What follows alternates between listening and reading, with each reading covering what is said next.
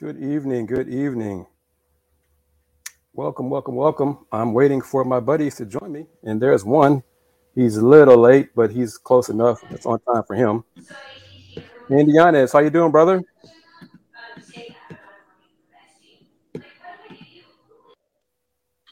You hear me? No, yeah, no, I can't. Just Okay, here we go. Let me see here. Did I just do it right? All right, good deal. Okay, we're live. Welcome to another edition of Folks Talking Sports FTS, presented by the Houston Roundbar Review and sponsored by the Saxenian family. We are on YouTube, Facebook, and the Folks Talk Sports Twitter account. And Andy, you got to help me out, man. I got to do a better job of spreading the brand of our own FTS Twitter account. I need to add that and do a better job sending that so people can start following us and subscribing so they get folks. updates on the shows and all of that glorious stuff rather than just solely tweet how folks can interact with us specifically. Me at the HRR Review and you, hey, Yanez. So let me do it. It's Folks Talk Sports, FTS on Twitter. So how are you ready for New Year's Eve 2022 or anything like that? I mean, any special plans? uh, with COVID ramping up rampant, not really, more like a low key holiday. What about you? I'm too old to do that stuff, Andy. So yeah, no more of that stuff. Those days are over for me. Um, so let's talk because we got Willy Gibson.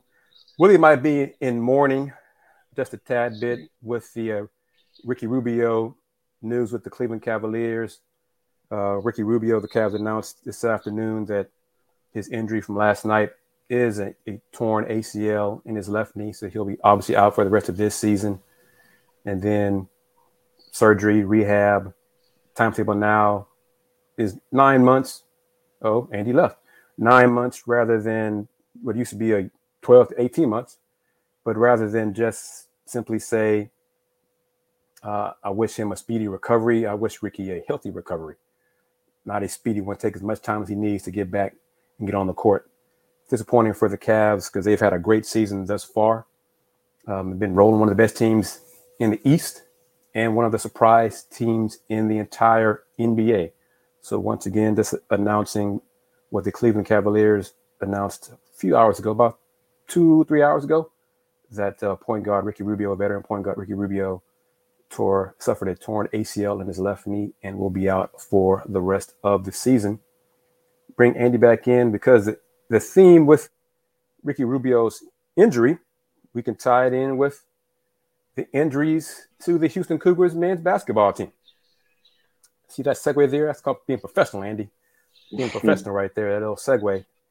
Well, what do you want to talk about first? We can talk about Jamon Mark and his shoulder surgery last Wednesday, which was successful, or the news that has been reported and confirmed, but not yet announced with a surgery date for Marcus Sasser and his hairline fracture in his left foot. Both of them are out for the rest of the season. What are your thoughts?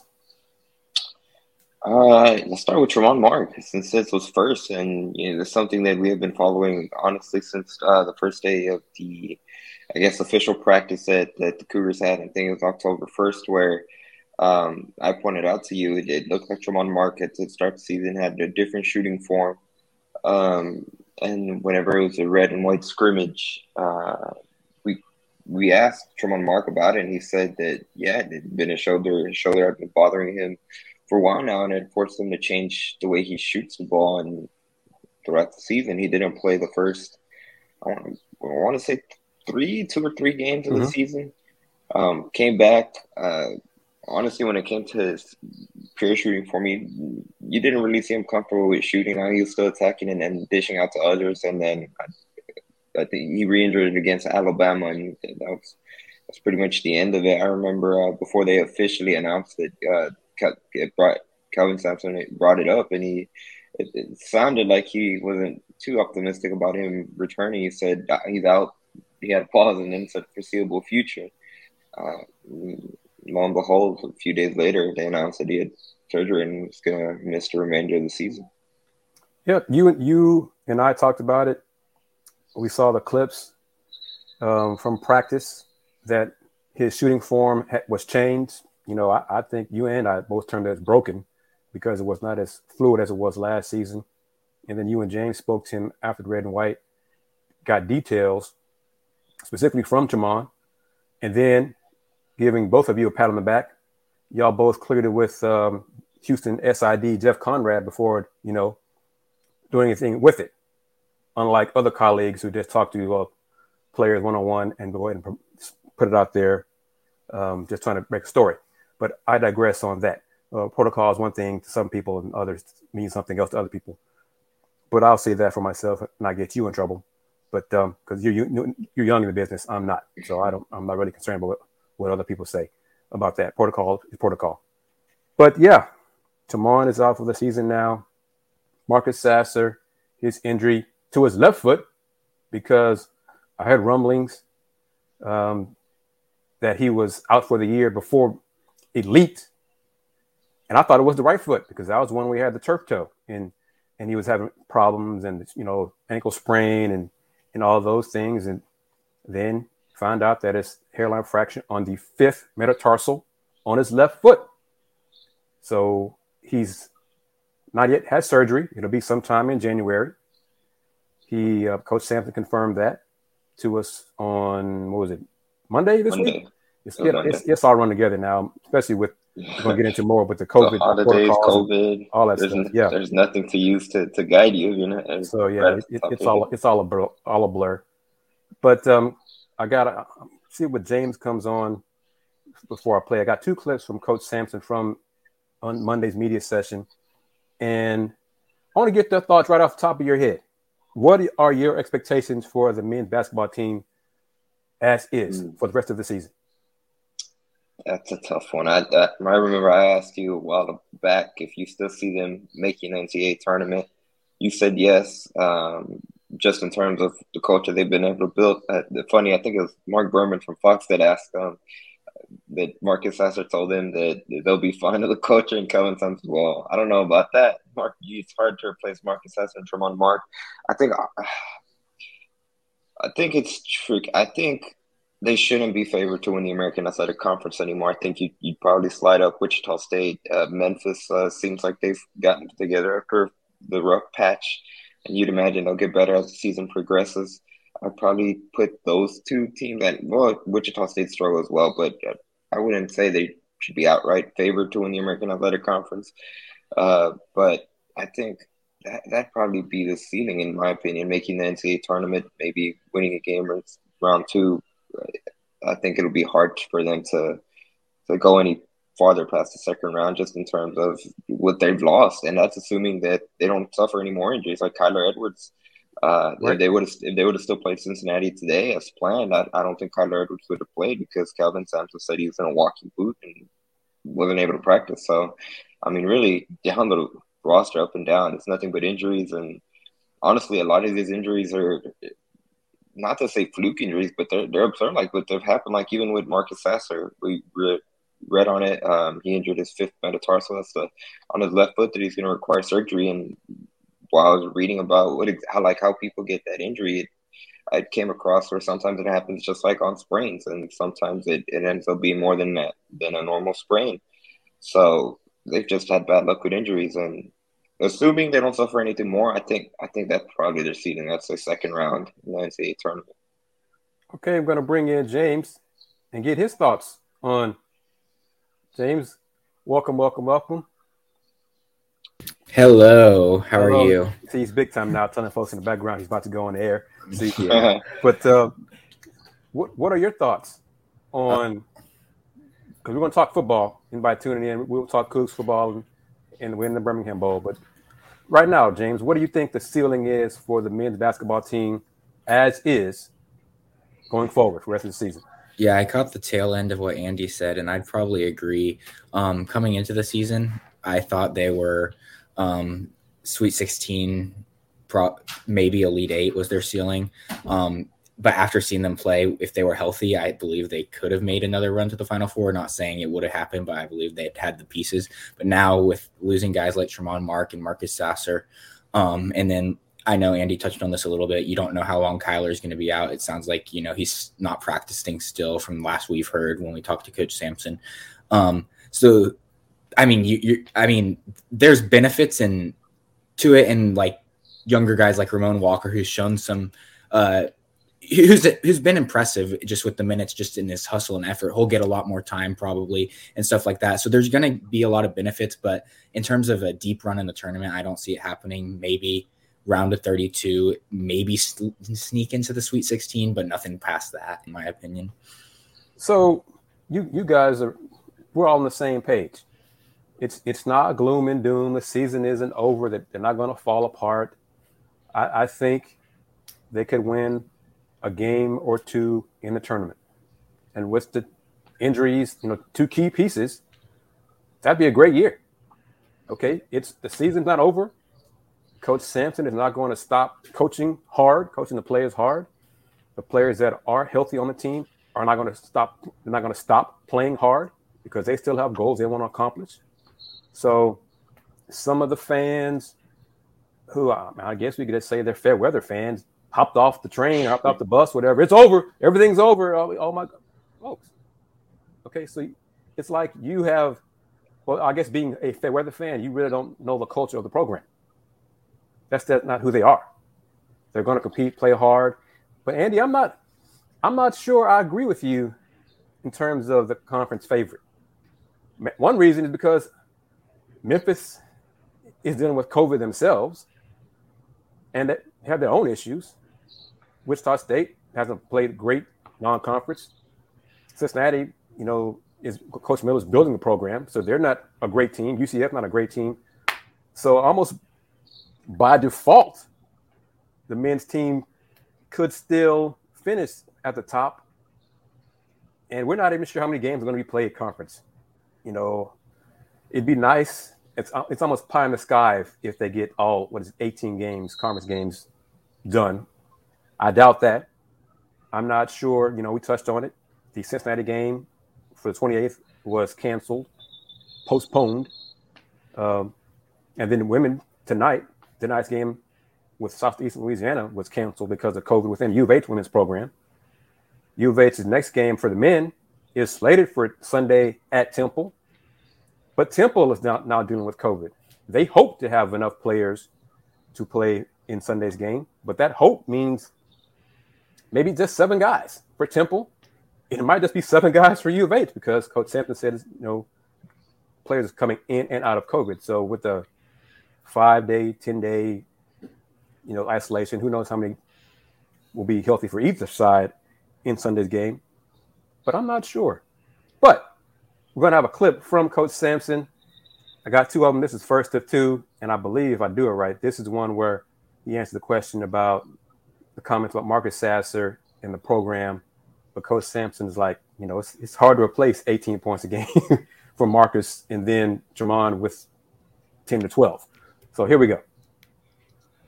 Culture don't score points. That scoreboard's up there for a reason, House. I believe in our culture. But, it's tough to replace Jermon and Marcus. Just their talent. There's 2 talented kids. There's a reason we're ranked 12th in the nation. The team we have now is probably not a top 12 team. But the team we had certainly was. That was a really good team. I knew how good it was. But this team, we've got to figure out who we are, how we're going to win. What do we do? Those are all fun things for a coach. I love doing that. You won't see anybody in our program pouting or holding their head down or throwing in some kind of a white flag. As a matter of fact, we're going to throw a flag, but it's going to be red. That's called a challenge flag.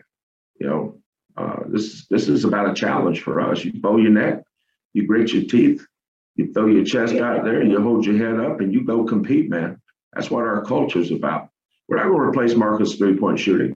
You say, well, Marcus, who's going to score? Well, somebody's going to score. We're not playing against Sandy Koufax. Nobody pitching those shutouts against us will score. But the thing that we've relied on to win games, we'll still continue to do that. And we'll figure out who's going to score the baskets. We'll defend, we'll rebound, we're going to play hard because we're going to compete.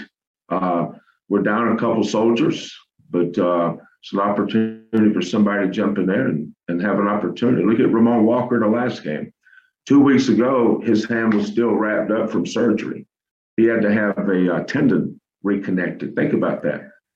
He didn't sprain his wrist. He had surgery. They opened his hands up and reattached a tendon in the top of his his right hand, which is shooting hand.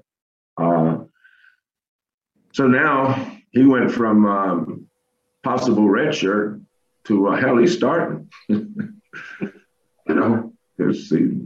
But that's the hands you're dealt with. Last year we didn't have to deal with any injuries, which is remarkable.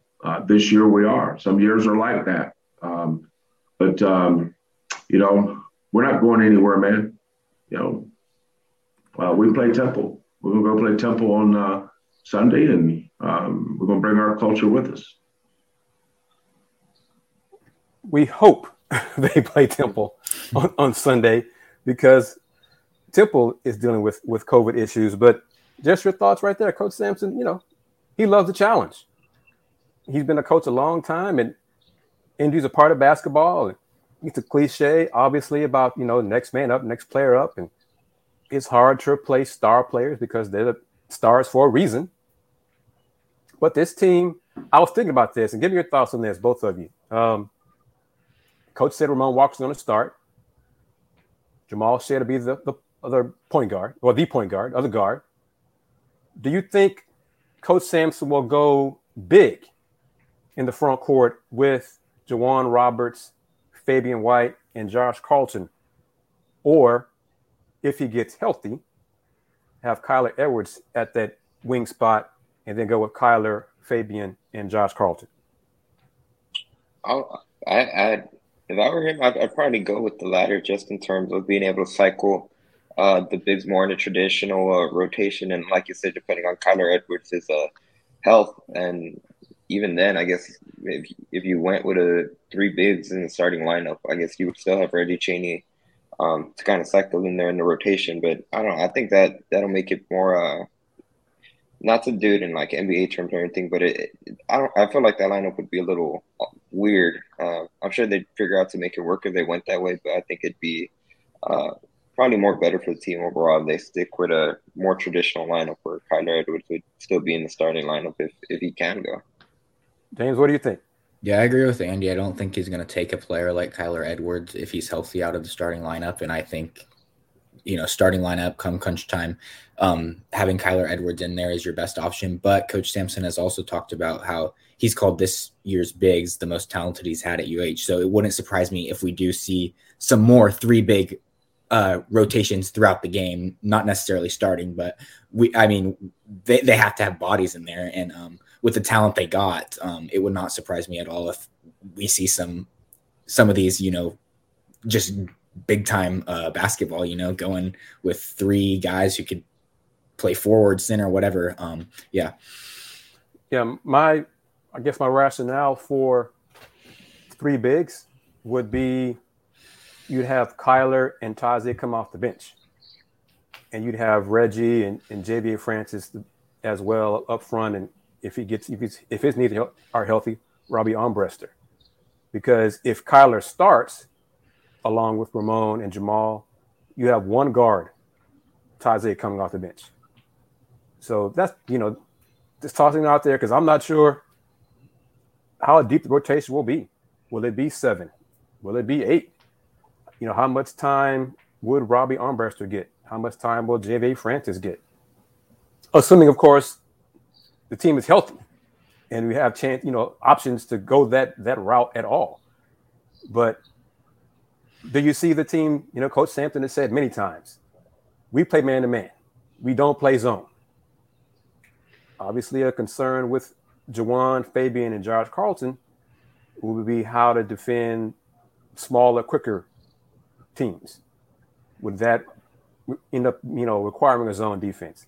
So this is kind of interesting. I'm curious to see how it's going to work. It's going to work enough that they're going to still win games. They'll still finish above 500 in the conference. I could still see them, if there's all 18 games are played, knock on wood, I can still see them winning 12 to 14, around there. They're going to lose, obviously. I mean, they're going to lose even if they were healthy. But that's just my rationale on that. And at some point, we're going to find out, I guess, Friday.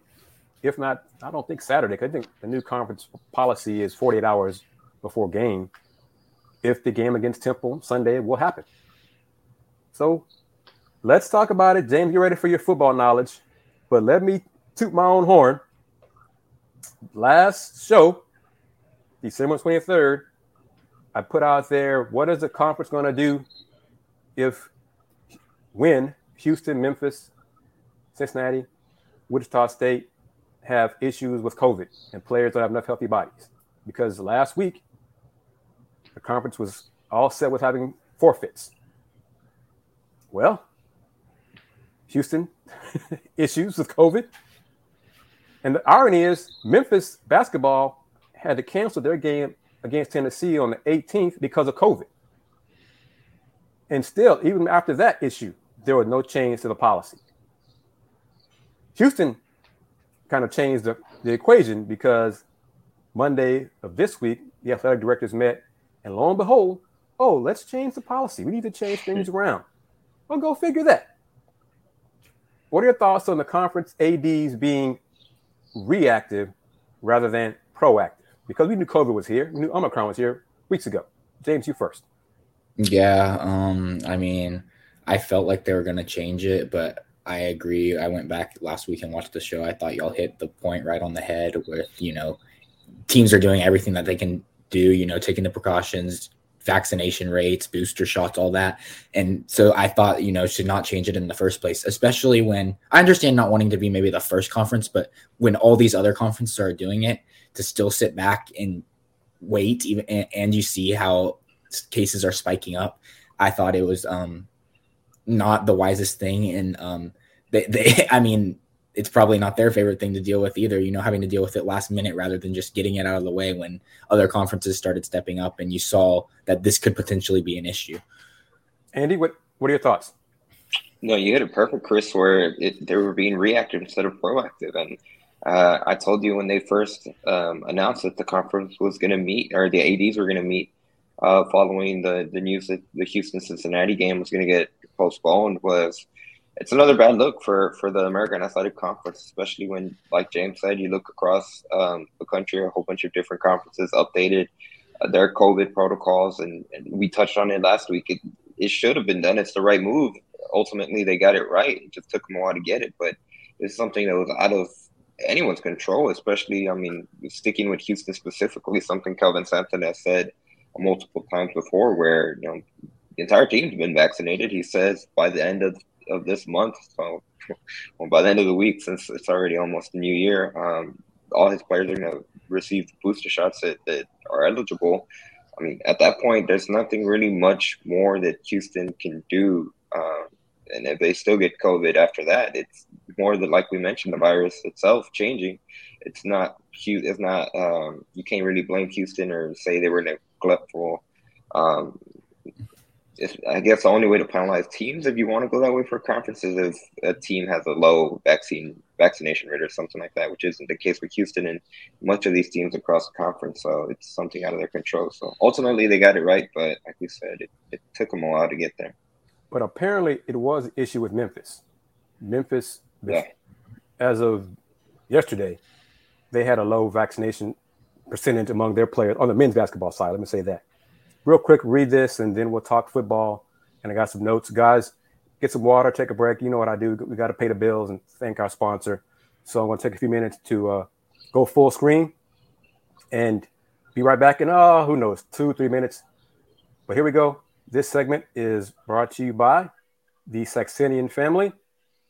And as I touched on earlier, the U of H women's basketball game scheduled tonight, 7 p.m. against Southeastern Louisiana, was canceled due to COVID issues within the U of H women's basketball program. For fans who had purchased tickets for the game, they will be able to exchange them for any future women's basketball game this season.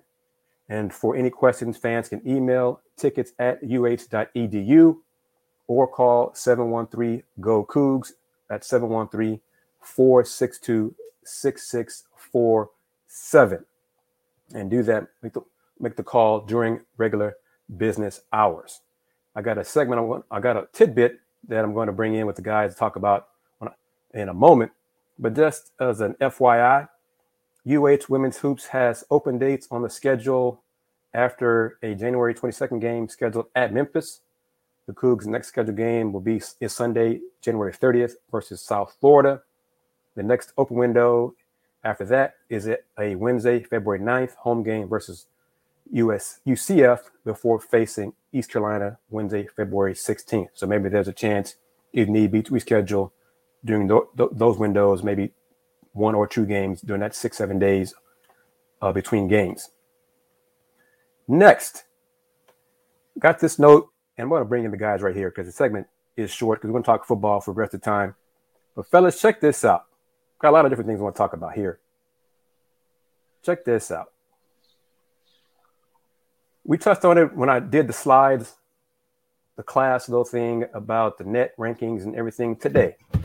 I did a little combo, looked at AAC versus Big 12 women's hoops regarding the net in conference play. We know there's a difference in quality of play and or level of competition between AAC women's hoops and Big 12 women's hoops. Case in point, UH women, they have 11 conference games against teams with a net ranking of 101 and up. South Florida has 12 conference games versus teams 101 ranking and up. Tulsa has 13. Contrast that to the Big 12. Iowa State has 4. Baylor, Oklahoma, and Texas each have 5 conference games against teams with a net ranking of 101 and up. On the men's side, real quick. On the men's side, Houston men's hoops scheduled has 9 combined Quadrant 3 and Quadrant 4 conference games remaining.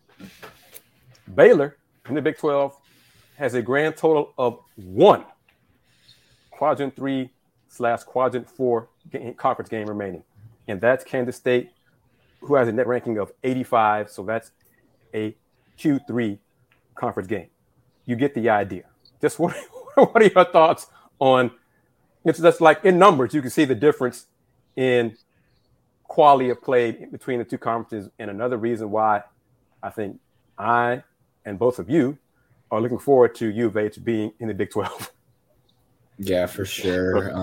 Like you just said with the numbers, you can see that there's a lot more exciting matchups in the Big 12, and the numbers pointed out just with that. And on the women's side, I think it hits back a point we've all talked about, just like U of H women's hoops, like you have to win the conference tournament to get in the tournament, the NCAA tournament, because nothing on there. You said 11 or 12, I think.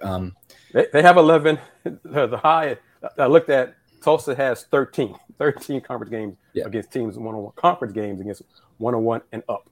So even if they win those 11 games, the committee's not going to be impressed. I mean, when you're playing that level of competition. So I'm glad you brought it up because I didn't realize. I knew the gap was there, but the numbers make it even more clear. So, Andy, what are your thoughts? And we're going to bring in Will and see if Will has got over his morning of the Ricky Rubio news. No, you hit it right on the money. I mean, that's the reason why Houston can't wait to join the Big 12, and whenever it happens, whether it's 2023 or sooner, because especially from a women's perspective, like James said, they essentially there's really no margin of error. Like they have to be perfect in conference play, and even then, it probably won't be enough unless if they were to, like we've mentioned before, at least beat UCF and USF, at least split with them. During conference play to at least have a chance to be one of those, last seeds to get in without winning the conference tournament and conference championship at the end of the season. So really it kind of makes it almost an impossible task because something Kelvin Sampson has said before, like these student athletes are human, so they're not going to be perfect every game, and they have one bad night, and especially on the women's side, it's kind of ruins their entire chance of making an NCAA tournament bid, and kind of, for the lack of a better word, kind of have to wait all the way until March when they're playing in the conference tournament to really make honestly their only real push to be able to get into the NCAA tournament. And even from the men's side, I know the past few seasons they've been at a level where they don't have to worry about whether they're going to be, one of those bubble teams. But if you look at the conference as a whole, if you're one of those bubble teams, the conference schedule isn't really helping you. In fact, it's hurting you because if you're losing those games, they're going against you. And if you win them, they're not helping you much. And I forgot to bring this up earlier. So Willy Gibson, hold on. I'll get your thoughts on this as well. But in terms of bracketology, UH men are a 3 seed. I think Joe Lenardi had his Christmas Eve in the morning, so that was before the Marcus Sasser news, a 3 seed. The guys from The Athletic did a bracketology today and dropped U of H to a 4 seed because of Sasser and Tremont being out for the rest of the year. So I reached out to a contact with the NCAA committee just to get a comment on how the committee will view the injuries for the, the key players, and how will the committee determine or base anything about seeding for them. And basically, the teams are evaluated by the outcomes of the games played with and without the players. And then we get into subjectivity. To the extent each committee so chooses, they will factor their evaluation of a team because of the loss of the players. So roundabout way, they will look at how the team did, were they 11-2, factor that in, and then they'll look at how the team does going forward for the rest of the year without Marcus and Tremont, and then determine, well, they were this, but now they're this, so maybe they still are a top 4 seed, or they are, things like that. So that is, I got that answer from a contact with the NCAA committee, NCAA rep in the committee, determination. So just want to put that out there. Willy Gibson, are you ready? Have you gone through your emotions? Well, guys, give me your thoughts on that before I bring in Willy Gibson. What are your thoughts on that? On Ricky Rubio's injury? No, on the committee and how they evaluate U of H. That's interesting. Where they're I don't know why I said Rubio injury. You'd figure. I mean, should they really even be taking into account the injuries? Like, I get the point. Really, it should be on what the basketball product is on the floor. So from this point forward, really, they should be grading U of H on how they look on the court and how they stay competitive. How many games do they win? That's really what should matter. But from now going forward, I mean, it's interesting if you go into March and, I don't know, say Houston's border between a 5 seed, a 4 seed, and they choose them to be a 5 seed because they don't have their 2 players. I don't know. That sounds kind of weird, at least in my opinion. James, what are your thoughts?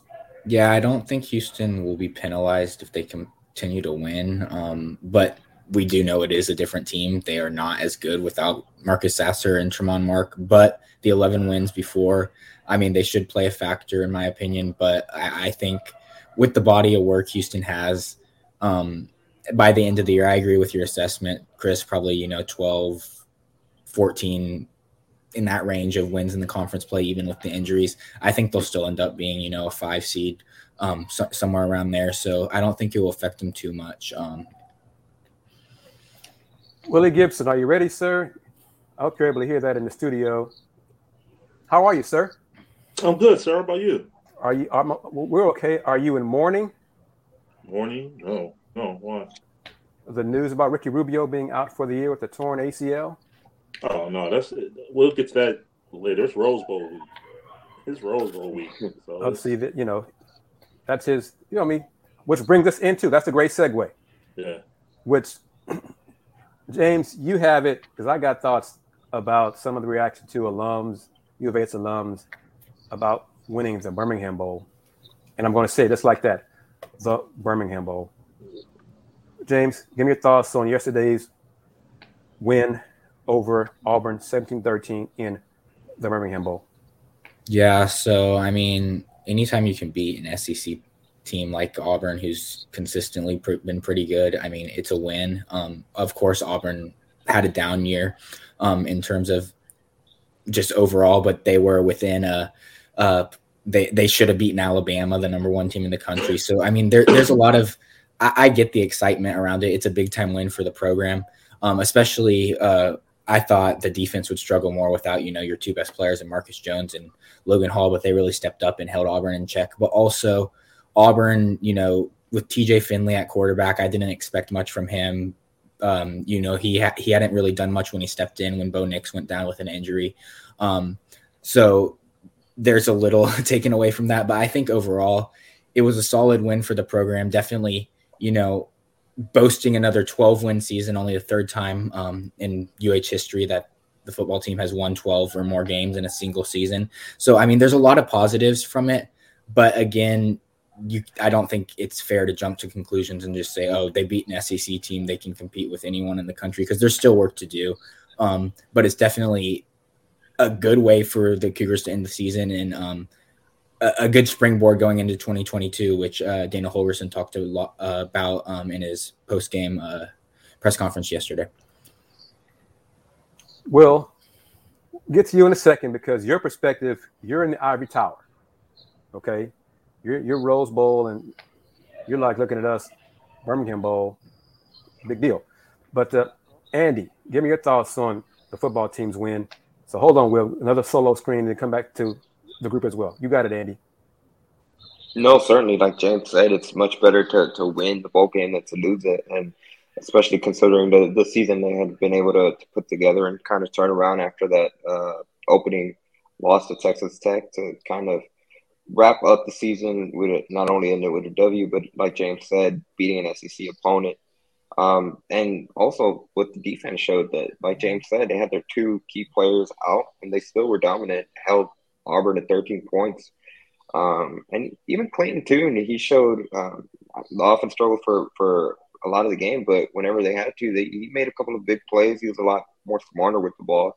They limited mistakes, except thinking of the kind of the trick play they tried to do that backfired. But I think overall a good season. It was a good win to cap it off, and being able to show that they can beat other opponents that aren't just going back to the American Athletic Conference, but kind of the low-end teams that they played for much of the season and during their winning streak. Will, what are your thoughts? Well, let me just say this. James and Andy are correct. They're being more glass half full than I am about the football program. And yes, it was an SEC team. Hooray. It was a 6-6 SEC team. Defense did a solid job. I was more surprised at how well U of H's offensive line held up against Auburn, because I was expecting Clayton Tune to be running for his life a lot through the game because of the inconsistency and, holdings and blown blocks and assignments, things like that. But kudos to the O-line for U of H. But pump your brakes. 12-2 is an accomplishment. 3rd time in program history to win 12. The 13 points allowed by U of H is the fewest points in UH history in a bowl game. So that's a great thing. But this schedule, we know it. James, I think, what was it? What did it rank? At one point, the overall strength of schedule was 114. Yeah, it was in the 110s to 120 range. Something like that. Exactly. So yeah. They beat who they're supposed to beat. So good for them on that. But I have higher expectations than winning the Birmingham Bowl. Andy, James, this bowl win was the first since when? 2015. And that bowl was what, James? The Peach Bowl. The Peach Bowl against Florida State, and that win over Florida State ended Florida State's program. They have not been the same since. That was the Peach Bowl. That's not the Birmingham Bowl. That's like worlds difference. But that was U of H's win in Birmingham Bowl was the first bowl win since then. So maybe that's why the fans are all happy about that. But whatever. Mr. Gibson. Yes, sir. Discuss the perspective that you have from Ohio and the Ohio State, because The Buckeyes are playing in what bowl, sir? The Rose Bowl, the granddaddy of them all. The Rose Bowl. Yes, sir. Not the Birmingham Bowl. No. So which one is more prestigious, sir? Some would say the Rose Bowl. Yes, I'd be part of that some as well. So who does Buckeyes face in the Rose Bowl, sir? They play Utah out of the Pac-12. Pac-12 champion. Pac-12 champion. Yes. What was Auburn, Andy, James? Middle of the road SEC team. Okay, so they weren't the SEC champion. Okay, just making sure of that too. U of H did not win the AAC conference championship. Say that as well. They made it to the Birmingham Bowl. They won that. Okay, kudos for all that. What is Danny Holgerson's record in bowl games now, James? I'm not sure completely, but he's 1-1 at Houston. I don't know his overall record going back to West Virginia and prior. 3-6. Yep, 3-6. 3-6 with wins in the Orange Bowl in 2012, Cactus Bowl in 2016, and now the 2021 Birmingham Bowl. 3-6. One more time. Let me say it again. 3-6. So, folks, Dana's turned the program around. You know, it's all great. You know, pizzas and ice cream. We're ready for the Big 12. Okay, we'll see. Fellas, real quick. Will, you're gonna love this. Guys, you're gonna love this. I didn't type it up, so I gotta pull it up here. Here we go. Future opponents for U of H next year, non-conference. UTSA, Texas Tech, Kansas, and Rice. Non-conference. Wow. I'm not impressed. Thoughts? No, yeah, for sure. It's not the most impressive non-conference schedule. I think UTSA is probably the headliner there with the season they had this past season. Not much you can say. I mean, yeah. Yeah. It's there. Yeah, adding on to Andy's point, I mean, I think it's a little better than this 2021 season just because of the season UTSA had, but it's not much better at all, and it's relatively weak. I mean, you're playing the worst school in the Big 12 in football in Kansas. UTSA will be a solid game. Texas Tech, they're middle of the road.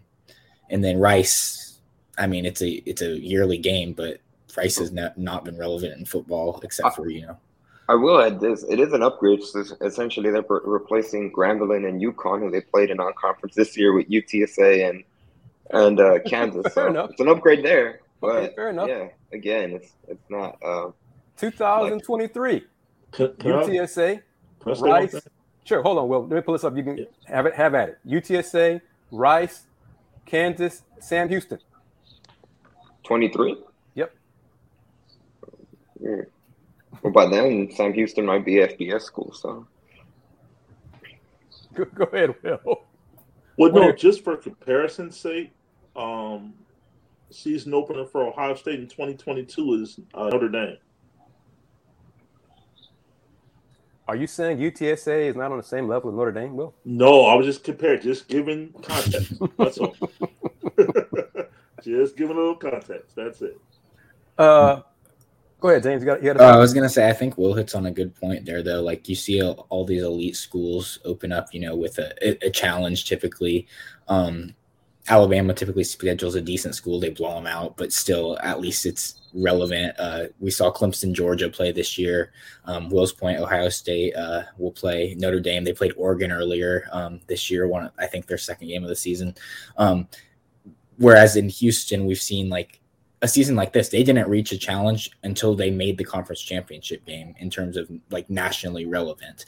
And who knows if they even get Cincinnati on the regular season schedule next year. I'm not sure if that's been confirmed or anything, but there's a chance you go through the whole season and you're not even playing some sort of, top 25 team with the way the American they've scheduled non-conference and then the American Conference being relatively weak in terms of national relevancy. It gets better, Andy, Will, James. 2024. Right now, it's just UNLV, Boise State, at Boise State. 25, Colorado, Boise State. 26, Utah, at Colorado, at Georgia Southern. There's some Pac-12 in there. It's better. Yeah, it's better, but still, it's not one of those headliner schools you'd imagine they'd be able to get. I mean, even just going back to 2019, they were able to schedule a game against Oklahoma. That was a big one to start the season up in Norman. And, I mean, I feel like it's interesting. In years past, they've had kind of those signature opponents in non-conference. Now, the problem was they weren't beating them, but still they had them on the schedule. And now they've kind of transitioned away from that. But still early to fill out those 2024, 20 and beyond schedules. And Utah, Colorado, Boise State, they're not the worst schools to schedule non-conference. They're decent challenges, but I feel like going forward, especially once they're officially in the Big 12, they should start going for those challenges, trying to schedule some of those more Pac-12 schools. Heck, try to schedule one of those SEC schools, maybe a Big 10 school, and build up your non-conference schedule like that, because then they'll have the benefit of having to go through a Big 12 schedule and conference play as well. And if I could add one thing. Yes, please do. We've talked about it all year on Folks Talking Sports, just, the lack of the attendance problem at UH. They didn't get over 28,000. If I'm a fan, I'm not going to get excited about most of these non-conference games. Like, if you can bring in a quality school, schedule a home and home, that gets me excited from the jump, and then I'll be more inclined to go back. Whereas, you're not playing anyone relevant. I'm not. If I wasn't a reporter, I wouldn't have paid to go watch the Cougars play Grambling or Rice. I mean, it's just not worth it. But I would pay if Oklahoma came to town, or sure.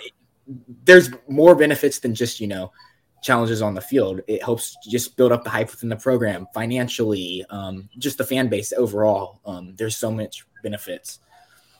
Thank you, James. The other thing, getting those high quality opponents and actually get them to play on campus at TDCU. I mean, even this past year, they played Texas Tech, who has some buzz because of the interstate rivalry, and they are a Big 12 school. If that game would have been on campus, I feel like the atmosphere would have been much better than it was at NRG Stadium, where half the stadium was empty. And the patches and most of the people that were there were it kind of was probably 60-40 Texas Tech. So they need to do a better job of getting teams to come to campus instead of having them at NRG Stadium.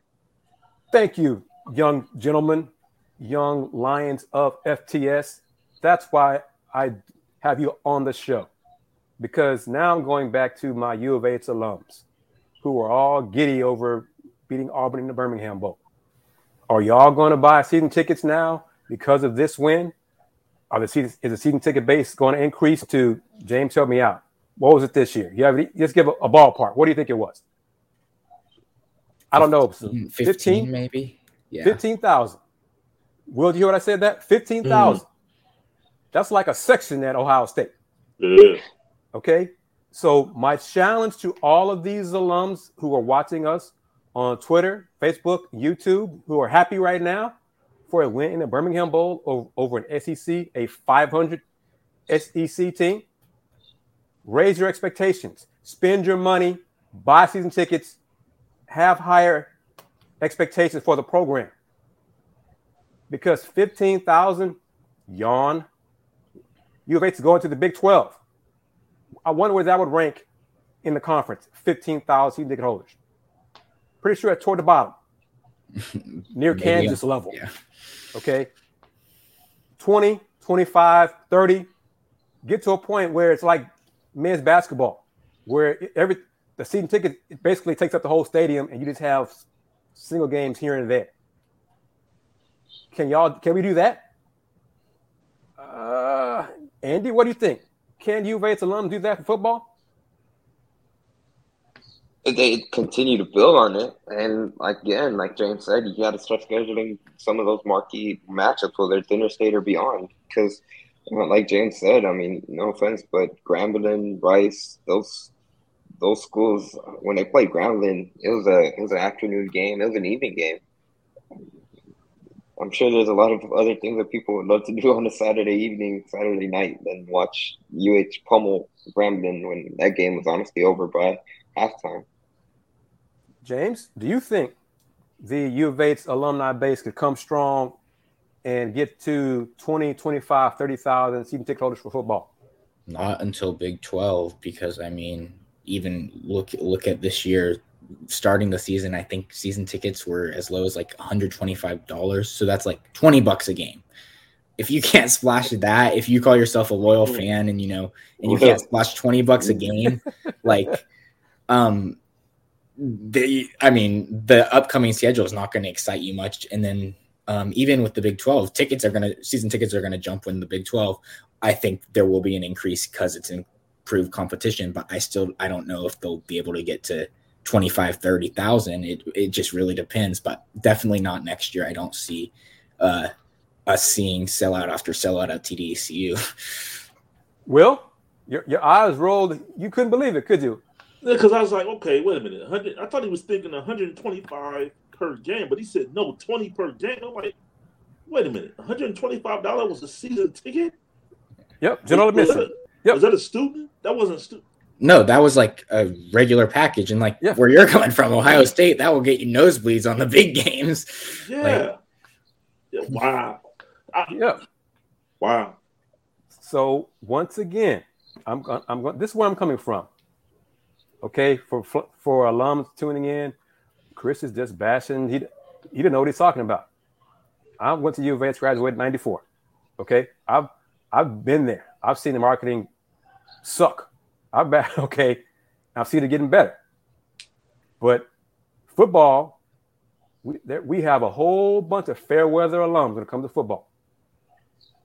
If we want to be, and I'm saying we now, so I'm putting on my U of H alum hat.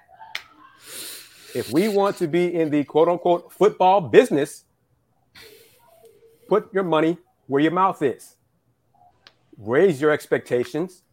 Stop settling for beating average teams in a bowl game that I couldn't care less about the bowl game. I watched because it's my alma mater. But so what?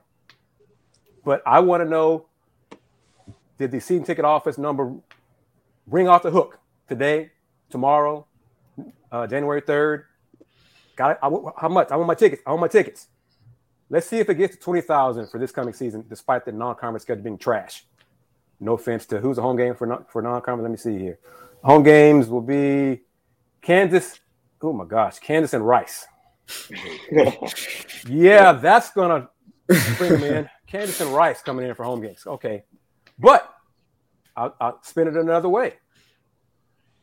We got to get to a point that we alums, U of H alums, are there to see U of H, not just the opponent.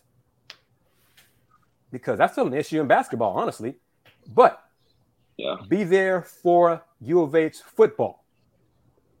Kansas, Rice, shouldn't matter.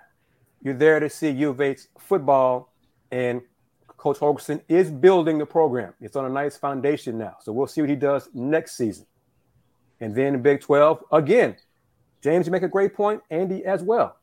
The conference opponents in the Big 12 will be better. But the first thing should be for alums, U of H alums, is to be at TDECU Stadium to see U of H play. Not Texas Tech, not Baylor, not TCU, Oklahoma State, U of H.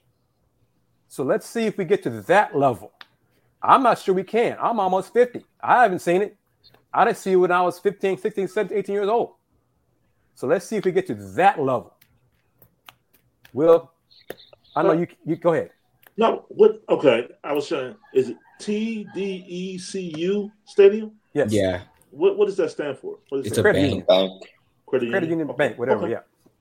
Okay. Mm-hmm. Got it. And Will, I want you, because you were under the weather last week, Mm-hmm. I want to give you a minute to shine. I hope you remember to take 2 weeks ago when we were trying to talk about Coach Huey, talk about his record. Yes. You got the floor, Mr. Gibson. I'm going to give it to you. I don't care if your screen freezes up. Just keep talking. You got the floor. Well, thank you. No, you and I talked about it. I mentioned that he had won 38% of his games. And I found that on the University of Houston women's basketball page. And so later on we talked, and you had gone through another source, I think it was NCAA, and actually found out, I think it was 47%. And I'm like, 42%. I'm like, wait a minute, I know I got the information from the school page, and I go back and I check, and I did. But they only had his record through the 2018-2019 season. And I found that to be a problem, because if I'm going to the University of Houston website for information on the University of Houston women's basketball program, I expect to see current information. And to find out that it actually was not current information, it was 2 to 3 years old information, I kind of was upset, because I'm not used to that. I don't mean to come off as elitist. I don't mean to come off as,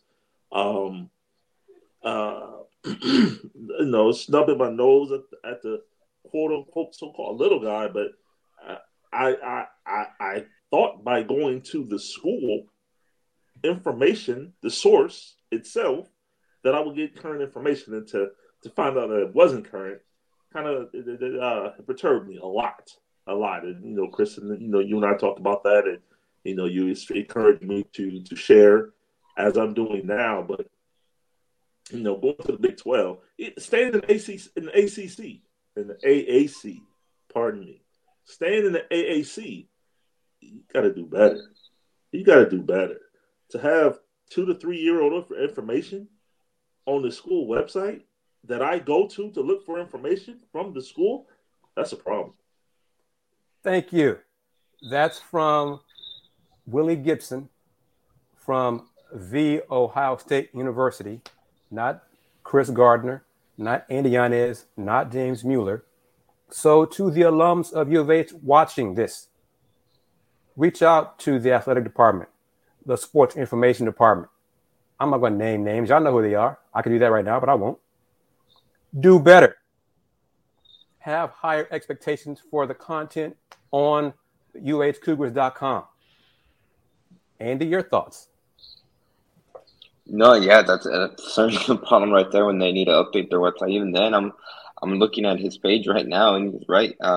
Even looking at his bio, they don't have anything for the past season, the 2020-21 season, which is the best season he's had since he's been the head coach here at U of H. So they need to especially for these smaller sports, they need to start. And honestly, I can't even pinpoint exactly what it is, but they just got to do a better job marketing their teams, and even then, opening up the access to them, because I think it was a week or two ago, and we mentioned it. Even for the women's basketball team, like, they don't have Zoom availability after road games, at least, which the men's basketball team does. The football team did after every road game. That's something that they should keep trying to increase the access of your team. The technology is there to be able to do it. That should go for all the other teams too. I know they're Hold up, Andy. Hold up. Say that again. The technology is there. For which part? No, that's it.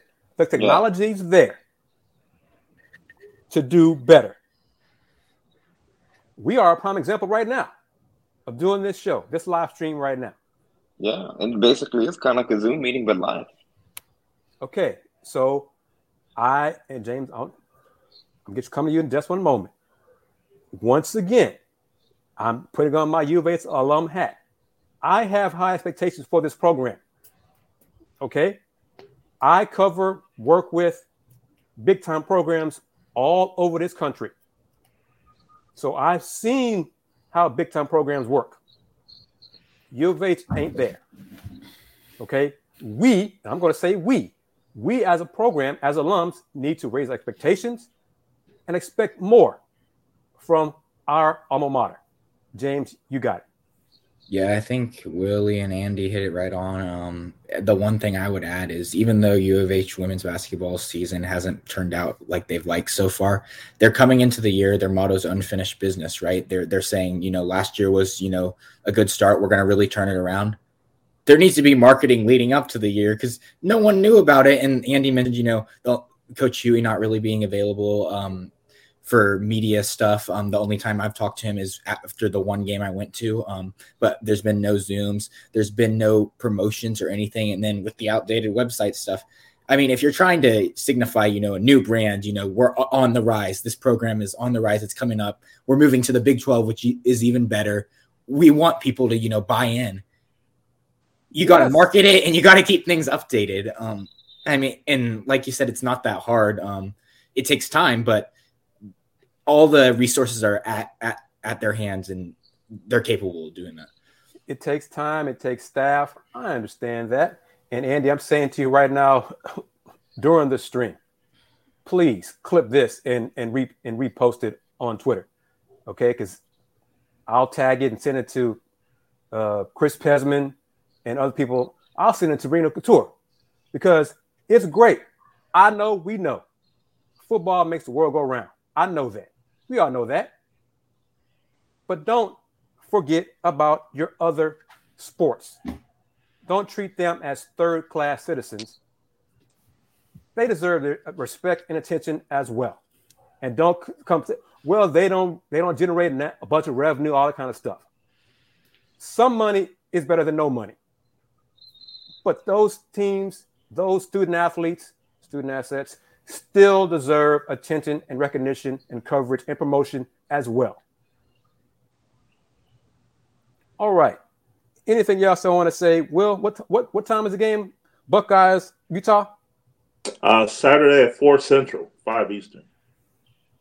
What's the spread? Ohio State 4.5 now. It was Ohio State 7, but due to opt-outs, it's dropped to 4.5. Who all has opted out? I saw Olave did, but who else? Olave, Garrett Wilson, Nicholas Petit-Ferrer, offensive lineman, and defensive tackle Haskell Garrett. Okay. But that was prior when I was coming on. Linebacker Cody Simon potentially won't play. Defensive tackle Antoine Jackson potentially won't play. Defensive back Seven Banks did not make the trip to California. He's no longer with the team. So there's a few more that could potentially not be there by Saturday. I'm not going to ask you because I know me and Andy, we struck out on our prediction, our guarantee in the bowl game with U of H and Auburn. So, Will, do you want to guarantee a Buckeyes win? I don't. Okay, fair enough. James, you got anything you want to add? You got any thoughts? Real quick, off the top of your head. Football, Cougs football. Who's coming back? Well, phrase it like this. Who do you expect back? And then who is talent coming in to the program?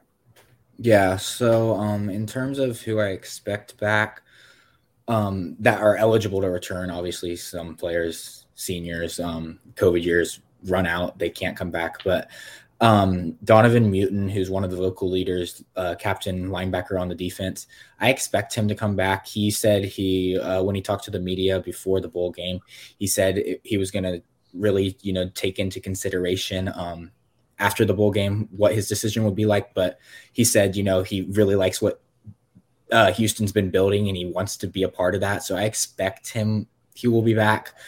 Derek Parrish, defensive lineman, I expect him to be back as well in terms of key defensive players. Offensively, I bet Clayton Tune returns. He could get, try to go pro. And I think, I don't know if he'd get drafted or a team would pick him up. He'd get a shot, but I think he has more to gain from coming back for another year. And then other than that, those are the key returners, I would say, off the top of my head.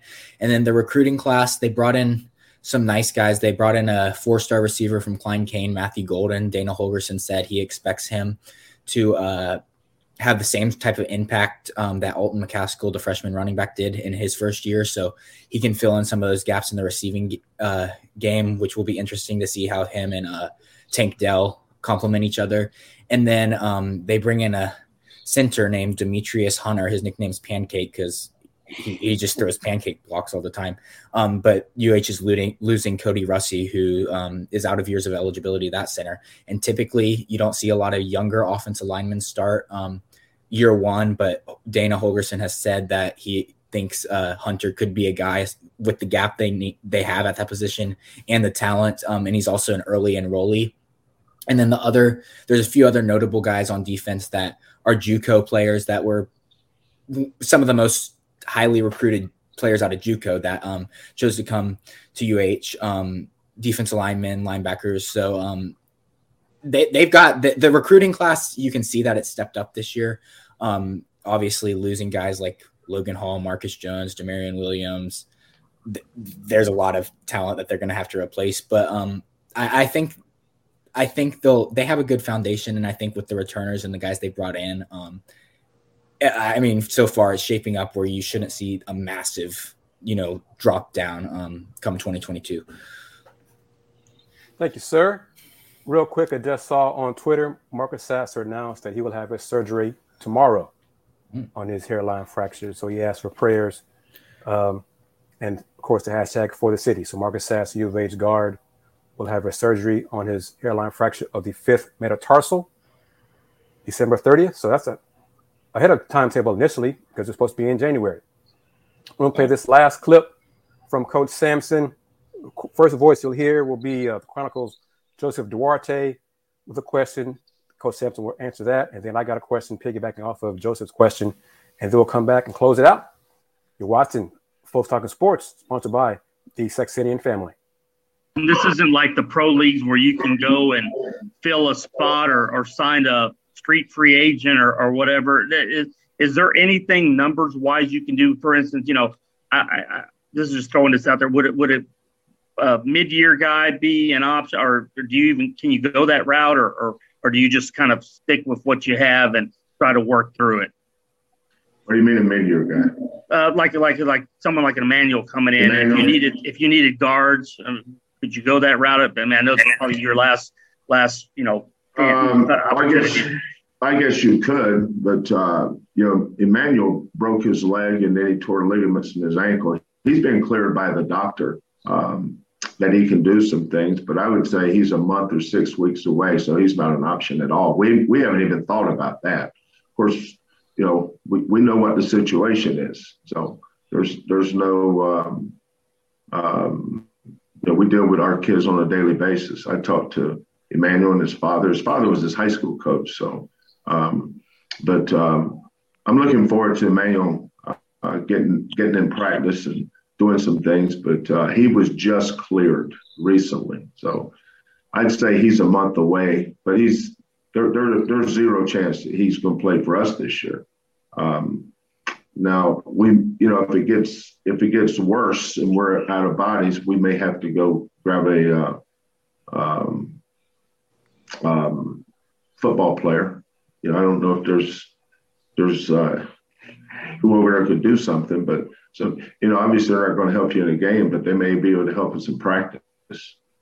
Right. Thank you, Joseph. We've got time for a few more here. We'll go back to Kris Gardner, please. Kris, go ahead, sir.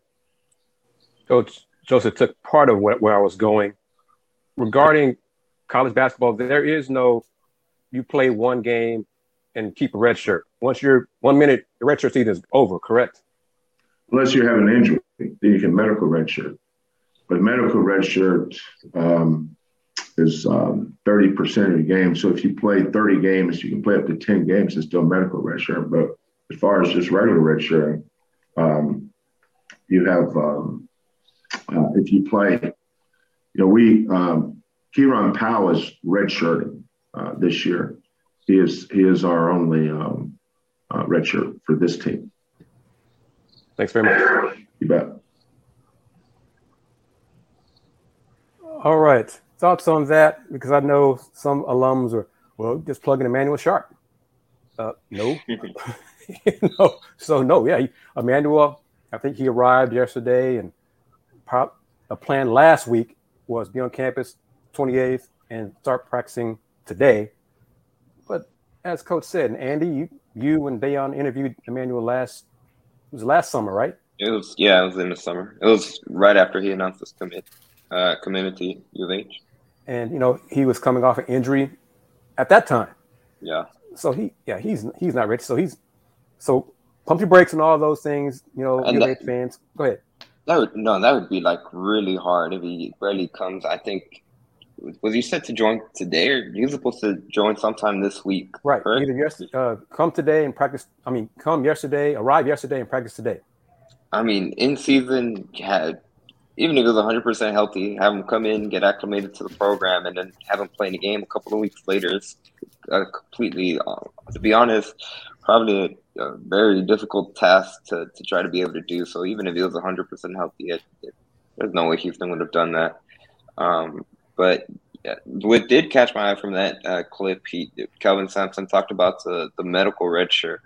And I'm looking at Tremont Mark's stats, and he's only played in 6 games this season, which the last one coming against Alabama.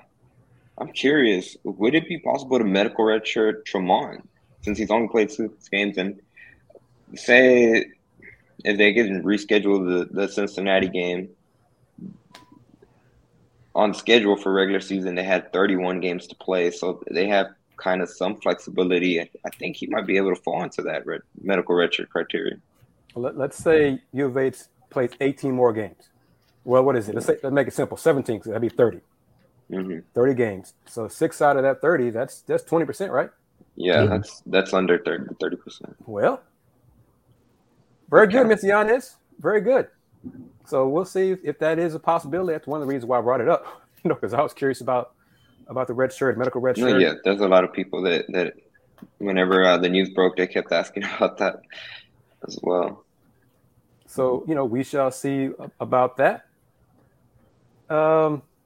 This has been a great show, guys. Thank you very much for chiming in, and I hope people enjoyed it. I'm finally doing a better job with that's the Twitter account for the show. Folks want to become followers to that Twitter account, and I urge you to do so, because you get updates about upcoming shows and clips from our shows, recorded shows. So, courtesy of Mr. Yanez. We got 2 tech guys on here, and then me and Will. No offense, Will. Let me speak for myself. I'm not a tech guy. But yeah. So, okay. Is there anything? And let me say, if I can remember off the top of my head, I just got an email. Women's basketball, Texas A&M Vanderbilt postponed because of COVID in the Vandy program. Rice women's basketball, COVID issues in their program caused postponement for their game on Saturday. The American Athletic Conference had 2 cancellations to women's basketball as well. East Carolina program, Cincinnati, COVID. I think the Big 12. I think TCU's having COVID issues. Kansas and West Virginia's having COVID issues. So we're still dealing with this. It's going to be here for hopefully just another 4 weeks or so. But it's where we are. And just got to deal with it. I'll have something to say to you 3 guys when we sign off the air, because I didn't confirm it, but I'll tell you what I heard. But Will, how can folks find you on social media as we wrap it up? I'm going to come to you, if I can get to it, for a full screen. Thank you, Kris. You can always find me on Twitter at Will Gibson 7, Facebook, Will Knows, and Instagram as well, Will Gibson 7. Oh, Instagram. All right, sir. James, come to you next. How can folks find you? Yeah, y'all can find me on Twitter at JDM2186, and all my work's at thedailycougar.com. Also wanted to give a shout out that I know Kris and Andy mentioned it last week, but Folks Talking Sports is available on Twitter now, streaming across different platforms, and I checked it out earlier before I joined, and it was working great. So be sure to check out the show. We're available whatever platform you want. Thank you, sir. Andy, you got it. Yeah, well, first, like James said, we're on Twitter. I think last time I checked, the first episode we did was on Twitter last week. I think it got up to like about 170 something views on Twitter alone. So that's a big step right there. And it's been a while since I checked it, but for sure they can follow me on Twitter at @Yanez_5. Be sure to check out Pod Slamma Jamma on Apple Podcasts, Spotify, wherever else you listen to your podcast. Dayon and I are gonna have the new episode coming up soon, and there's a lot to talk about. So if you want more UH athletics talk, follow us. Thank you very much. And small screen for me. I'm Kris Gardner of Houston Roundball Review, HoustonRoundballReview.com, Houston Roundball Review on YouTube and Instagram. Houston Roundball Review has been around since 1994, longer than James and Andy have been on this earth. But they are two young men who have bright futures, and I enjoy having them part of the show. Guys, the next time we see each other for an FTS will be 2022. So happy New Year to you. And thank you very much for tuning in. And hopefully we'll have college games to talk about on the next FTS, courtesy of U of H or somebody, locally. And then we'll go from there. You guys take care. Hang tight, because I got something to share with y'all off the air. Hang tight. Thank you very much, everybody.